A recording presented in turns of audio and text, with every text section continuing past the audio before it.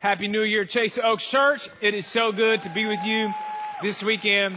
I want to take a moment to greet everybody that is watching online. What's up to everybody in Woodbridge, Sloan Creek, Richardson, and Espanol. If you have made a New Year's resolution to go to church more, I want you to know you are crushing it with your goal. You are killing it this weekend. Thank you so much. You are batting 1,000 on that goal, and so happy that you are here this weekend. I want to do a standalone message today called The Best Way to Start Your Year. We're going to look at a text, and it's the story of the leper. Matthew 8, chapter 1 says, it says, when he had come down from the mountain, great multitudes followed him. And behold, a leper came and worshipped him, saying, Lord, if you are willing, you can make me clean.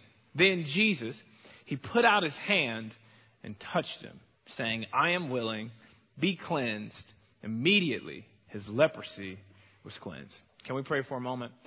Father, I pray that in these next few moments, that we would all have at least one thing in our life that we surrender to you, that we hand over to you in worship. Bless our year. In Jesus' name we pray. Everybody say it. Amen. I am a consummate germaphobe, okay? I am the guy on the airplane that is wiping down the seat. I bring my own Clorox wipes. I don't need yours. I got my own. Like I'm just that guy. Maybe it's because I got young kids and don't want them to get sick, but I'm that guy that walks into the restaurant bathroom and you see that sign and it says, all employees must wash their hands. I think to myself, it should say all mankind should wash their hands. Like, how is it optional for everybody else? Now, especially being in ministry, it can be a little bit difficult because let's say I go use the bathroom. Well, like, even if I'm in my stall, I can see shoes, right? And you can see what shoes didn't go to the sink and went straight out the door. And then they're like, yeah, come meet Ryan after the service. And now they want prayer. I'm like, I see your shoes. I know who you are. Not today. I don't care what you got going on. I'm not praying for you, man. I mean, I'm just that guy.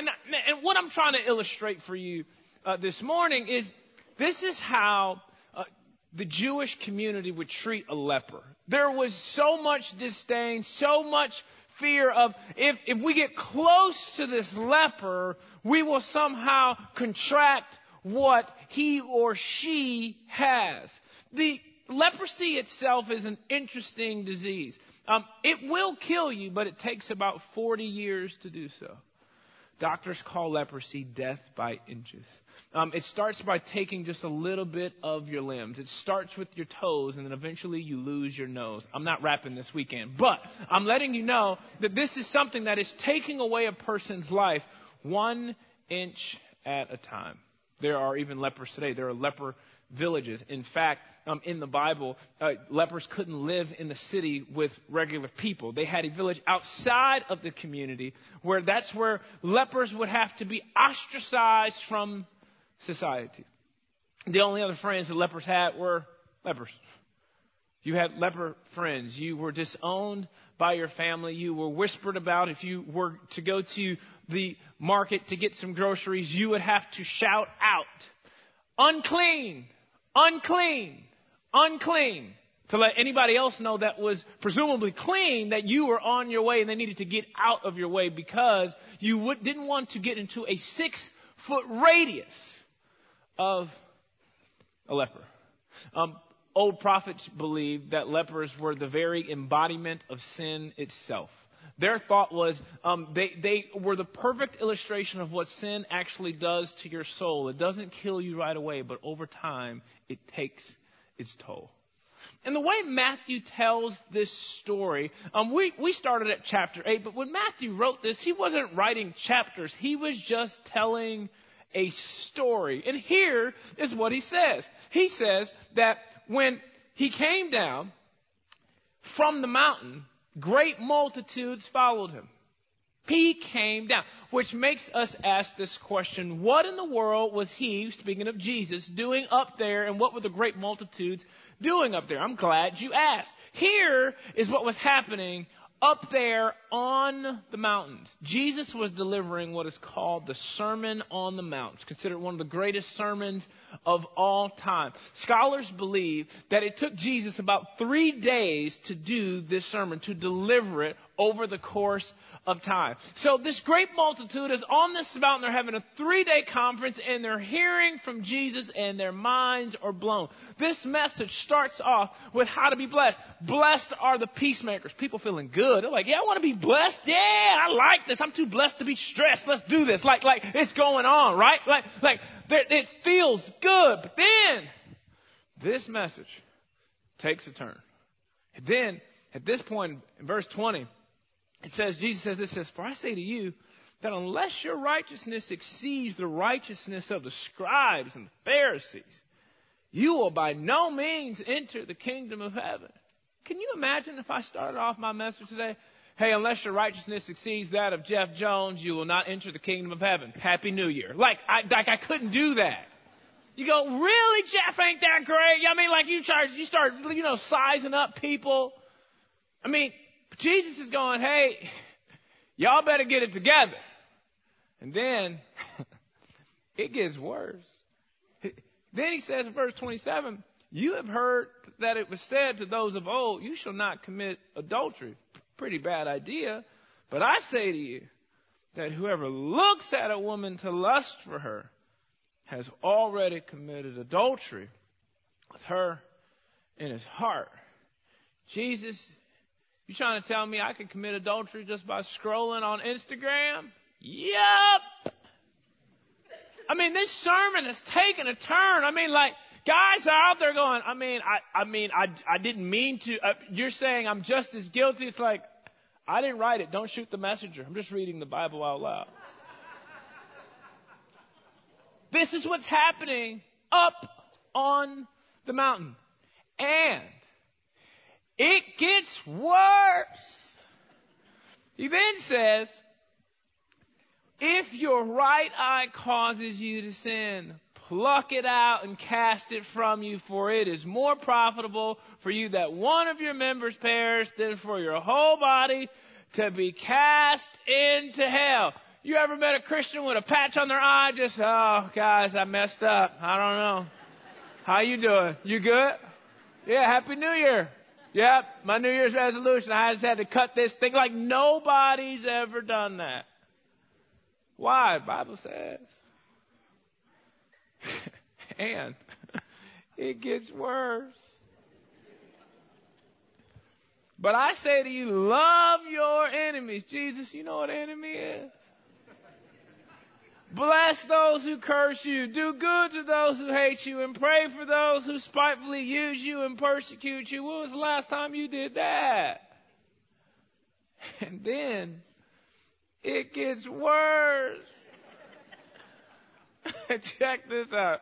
Jesus said, therefore, you shall be perfect, just as your Father in heaven is perfect.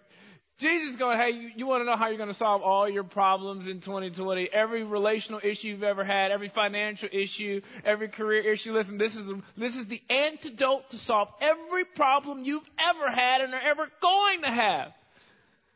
Just be perfect. We good? Okay, amen. What is Jesus saying? You cannot underestimate the impossibility of Matthew chapter 5. If the only job of a Christ follower was to live up to the standard of Matthew chapter 5 alone, we'd all fail. If we got rid of the Ten Commandments, Proverbs, Psalms, Luke, John, Acts, 1st and 2nd, we got rid of all of that. We just had Matthew chapter 5, you and I wouldn't make it to Tuesday. Jesus is on this mountain giving mission impossible. Nobody can do this because nobody can be, as Jesus said, perfect. So why would he deliver the message? What's the point of the message? The point of Jesus' message up there on the mountain is every single one of us needs a Savior. Every single one of us needs someone that could live up to that standard because we can't do it by ourselves. And they're up on this mountain, and the conference is over, and all of a sudden Jesus says, let's take a field trip down the mountain. It's as if Matthew 8 verse 1 sums up the entire gospel. It's this idea of this perfect Savior coming down to us. And what do you know? Lo and behold, at the bottom of the mountain is the very embodiment of sin itself. It's as if Jesus is trying to give the great multitude an illustrated sermon, and they don't even know it. Down here is what your life will become without a Savior. All of the goals that you and I have this year, they are nothing if we don't get some help. Because if you think about it, one of my friends told me this a couple of days ago. He said, you know what my 2020 goals are? I said, what is it? He said, to complete my 2019 goals. Great. We all need a little bit of help. We all need a Savior. And here is this leper, the very embodiment of sin, approaching Jesus. And here's what happens next. It says, and behold, the leper came and worshipped him, saying, Lord, if you are willing, you can make me clean. We have a major problem here, ladies and gentlemen. Why in the world is this leper worshiping? If I can invite Mr. Leper onto the stage and say, hey, what are you doing worshiping? Because you're still a leper.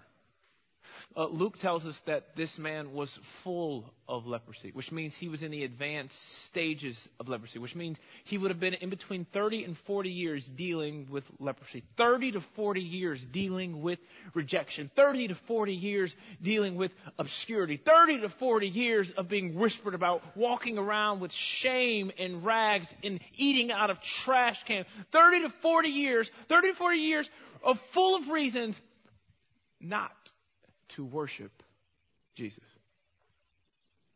In fact, there's another story in the Gospels about 10 lepers. Jesus heals them all. Only one comes back, returns, and worships, and is grateful for what Jesus has done. That leper worshiped Jesus after Jesus healed them. Mr. Leper here, in Matthew chapter 8, is worshiping Jesus before he does anything. Isn't it easy to worship God after something great happens? I mean, just think about that. Like, you get a raise, you're like, praise God! Duh, well, why wouldn't you? Like, you've not been in a relationship for a while, you're like, praise God! You, like, step into it, it's great, but, like, how many of us will do it before anything happens? And what I want to encourage you to do this year, what I want to encourage you to do this weekend, is we shouldn't wait for our circumstances to improve before we decide to worship God anyway. You see, for this leper, he's going, I'm not worshiping you because of something you've done for me. I'm worshiping you because of who you are to me. Ladies and gentlemen, God's goodness is not on trial this weekend. God's goodness is not on trial based off of if your circumstance changes or not. And I have a feeling, a sinking suspicion that there is somebody under the sound of my voice that is going through a battle and a storm and something that they're facing this year that they have no idea how in the world they are going to overcome. I'm not sure either, but I can only imagine what your life would look like if you decided to worship God anyway. This message is perfect, especially if you're not a Christ follower at all. Because you might be facing something going, man, what in the world? How in the world am I going to get over this thing? What would you do if I told you you would worship your way out? There's somebody that you work with that you cannot stand. You need a worship song in your office. You go, you know, I got something for you. Okay, it's called What a Beautiful Name. Okay, like you need to figure it out. You're going, but I need something to change. But what would you do if I told you that worship would be the thing that would usher the change instead of you waiting for the change to decide to worship? I don't know about you, but I got a lot of things that I want to accomplish in 2020. But I've already made up my mind that I am going to worship God as if the goals have already happened. And then, this is what happens next. It says, then Jesus put out his hand and touched him, saying, I am willing, be cleansed. Immediately his leprosy was cleansed. This is not in the Bible. but I guarantee you it happened. This is what I call the NIV, the Negro International Version. You can read it later. Okay, this is my version. Okay, I'm going to tell you how it happened in my version. Okay, I'm not a heretic, I promise you. Okay, this happened. It had to have happened. I promise you. Okay, when they were coming down this mountain, okay, they're walking down the great multitude. Okay, you got a guy, he bouncing. He's like, man, that message is crazy, man. I'm committing adultery right now. I'm going to have to cut my eye out. I don't know what's about to happen. Oh, man, be perfect, man. And Matthew 7 says, it ends by saying that they were amazed and in awe. They had never heard a speaker speak with so much authority. They're like, man, this is awesome. And then all of a sudden, this leper comes. I promise you this happened. Somebody yelled out, Jesus, hey, heal him. Heal him, but do not touch him. Whatever you do that word thing you did one time, like speak something over him, but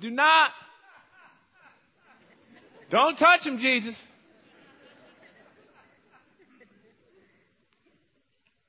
I would argue that Jesus didn't even need to heal him. This is a man who hasn't felt human touch in 30 to 40 years.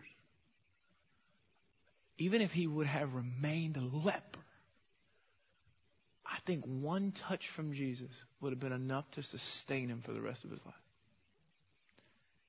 You see, healing him illustrates Jesus' miraculous power. But touching him illustrated Jesus' miraculous love. And I wonder if that touch from Jesus was ignited from a man that was just willing to worship him before anything happened. Here's what I know about you and me, is that all of us, we've got our goals for this year.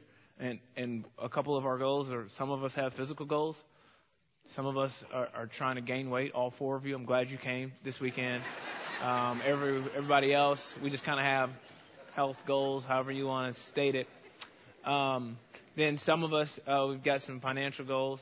Maybe you want to save some. Maybe you want to invest some. Some of us have some career goals. You might be thinking about switching companies or starting your own business. And some of us have some relational goals. Some of us want to ring by spring. I get it, praying for you from a distance. Some of us have some spiritual goals. Maybe you want to read the Bible throughout the year. There's nothing wrong with goals. Before you get started, worship. Before you get started, worship like it's already happened. Because here's what I've learned in the short breath of time I've been on this planet. You never want to put a period where God has put a comma. Because some of us will go, oh, it's over.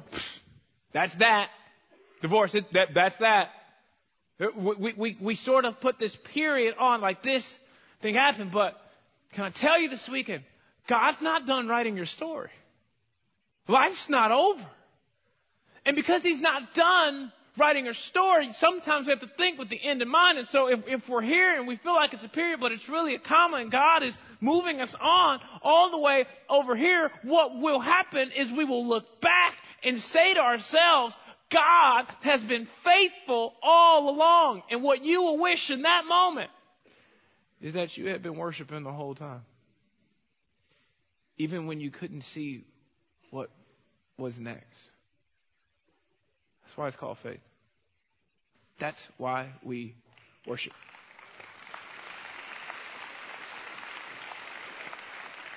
In these next few moments, I intentionally wrote a shorter message to give us time to practice what I'm preaching. I'm going to invite the worship team to come back. And I want to give us some time to sing some songs together corporately. And I know that worship is not a song, but worship songs give our souls an anthem. And I don't know what your thing is that you need to worship God before it changes. But I just know that however the story ends, you're going to want, in that story, whatever God does, in that story, you'll want to be worshiping. About a year and a half ago, I was on a speaking trip, and right before I was getting ready to speak. I woke up in the hotel that morning, and I felt a very sharp pain in between my shoulder blades. And I only felt it when I was laying down or swallowing. But for the rest of the day, I would be fine. And so when I got home, I was like, man, what should I do? I said, well, I got a great idea. Why don't you go to the gym and see if it gets worse? Because that's a great idea. And so I go to the gym and I play basketball for a couple hours, no pain. But anytime I would lay down, I would still feel that sharp pain. And anytime that I would eat, I would feel that sharp pain. And I like to sleep and eat, so that was very problematic. And so I go to the doctor, and I was very scared. You know, whenever something abnormal is happening with your body, you just start to think all types of thoughts. And I remember I got to the doctor probably about 10 to 15 minutes early, and I just kind of had this moment in my vehicle. And I'd love to tell you that I was like super spiritual and I had like all these healing verses that popped up in my head during that moment, but that didn't happen. It was just honestly a lot of worry and a lot of what ifs, and you start thinking about the end of your life, and you're like, have I lived a life that you just start thinking the worst, you know. And I didn't have a verse. Even reaching out to a friend felt foreign for some reason. It felt like an admission that something was wrong, and I didn't know that I even wanted to go there. And so I just remember sitting in that car, and the only thing that came, that sort of bubbled out of my heart, was a song. And I just began to sing, you have no rival, you have no equal, now and forever, God, you reign. And for me, it was letting God know, like, you're in charge of the situation, regardless of what happens. And I walked to that doctor's office not knowing what they would say. I just did the test, whatever, and then, you know, there's that waiting period, and that waiting period is the worst, right? You're just like, oh my gosh, when are they going to call? And I was doing something when they called, and they leave this voicemail. You know, the voicemail is always very dramatic. Mr. Leak, we have taken the test, and what we've come up. You're like, okay, just get to the good stuff, okay? They said, sir, what we have found is that we believe that you have a trapped gas in your rib cage.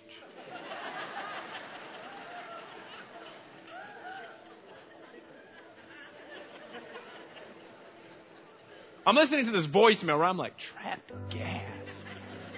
So you're saying this whole time I just needed to, like, live my life a little bit. Okay. It's so easy to praise God in that moment, right? But I'm glad I did it before. Long before anything happened. So I want you to stand to your feet. We're going to sing a couple songs together. And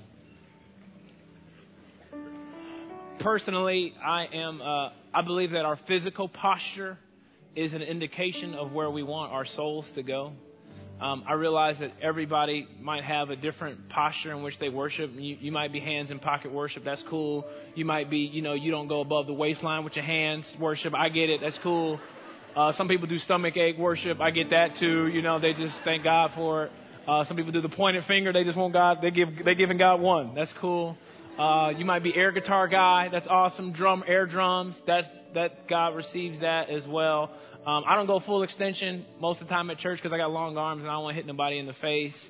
But I am going to ask you to think about something today. And this isn't, something that's just charismatic. But sometimes I just like to put my hands out like this.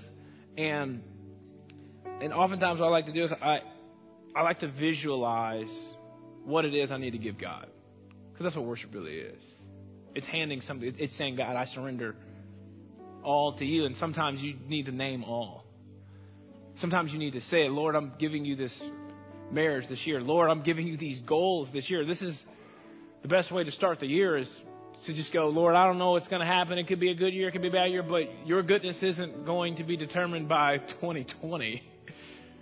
You're always good, and you are worthy of our praise and worthy of our worship. And so here's my thing. Here's this job situation. Here is my son that I've been praying for. Here is this doctor's report that I'm waiting for, or this doctor's report that I've already gotten. Here is my friend that's fighting cancer.